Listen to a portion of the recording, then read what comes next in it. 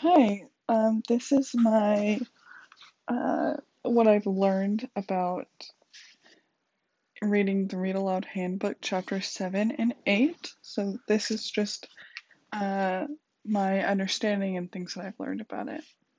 So, chapter 7, we talked a lot about digital learning, and I mean, the points that he made in this book were very important, and of course, in the past year, digital learning has really expanded into fully digital Zoom classes for children, and that could be very difficult on them.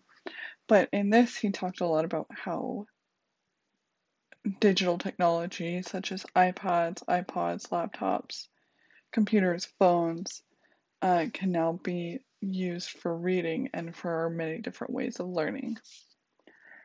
Um, there's a lot of advantages, which is that it can save time, space, money, and trees, as books can be very expensive and can take up a lot of room.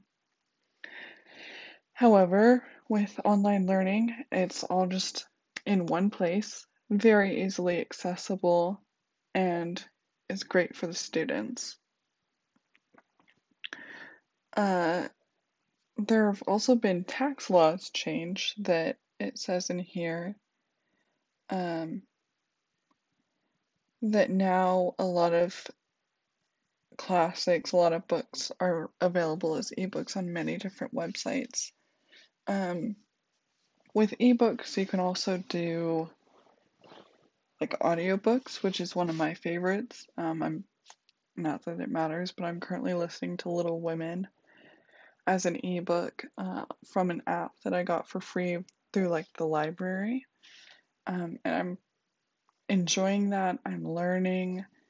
I'm like engaging with the text in a way that I can openly listen to it while I work my job. Um, it, however, can be very difficult with younger children when using ebooks. It's very easy to get distracted and to want to go look at other things. Um,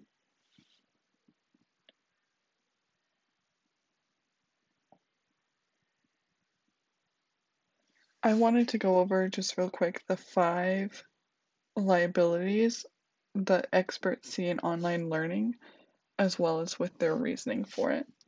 One of them is kids will be kids, Wi-Fi or not, sophomore cali.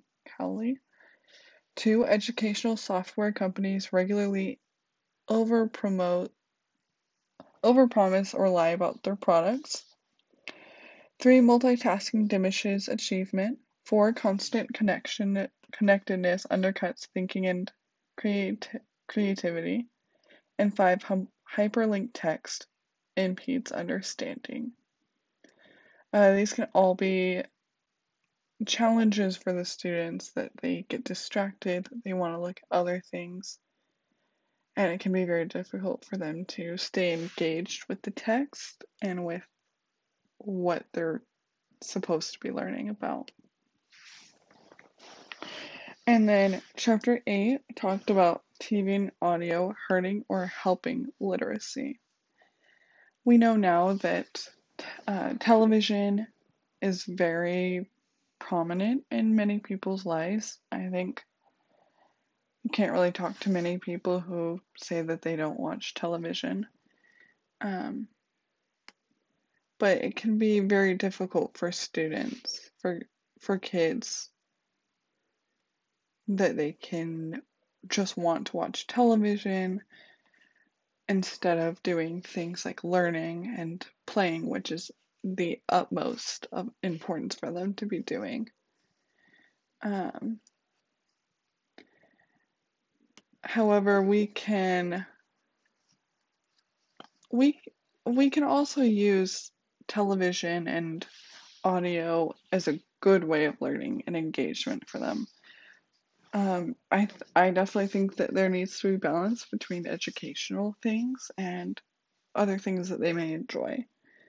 So as long as we're observing and watching them, observing what they're watching as well, and having them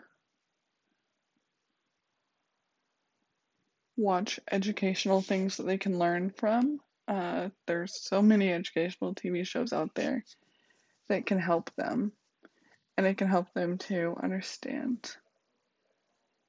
Um, Another thing is uh, children can use closed captioning when they're watching television shows. That can help them to read. Or if you're watching a TV show with them, you can read the closed captioning to them. Things like that can help them. And yeah, thank you for listening. Bye bye.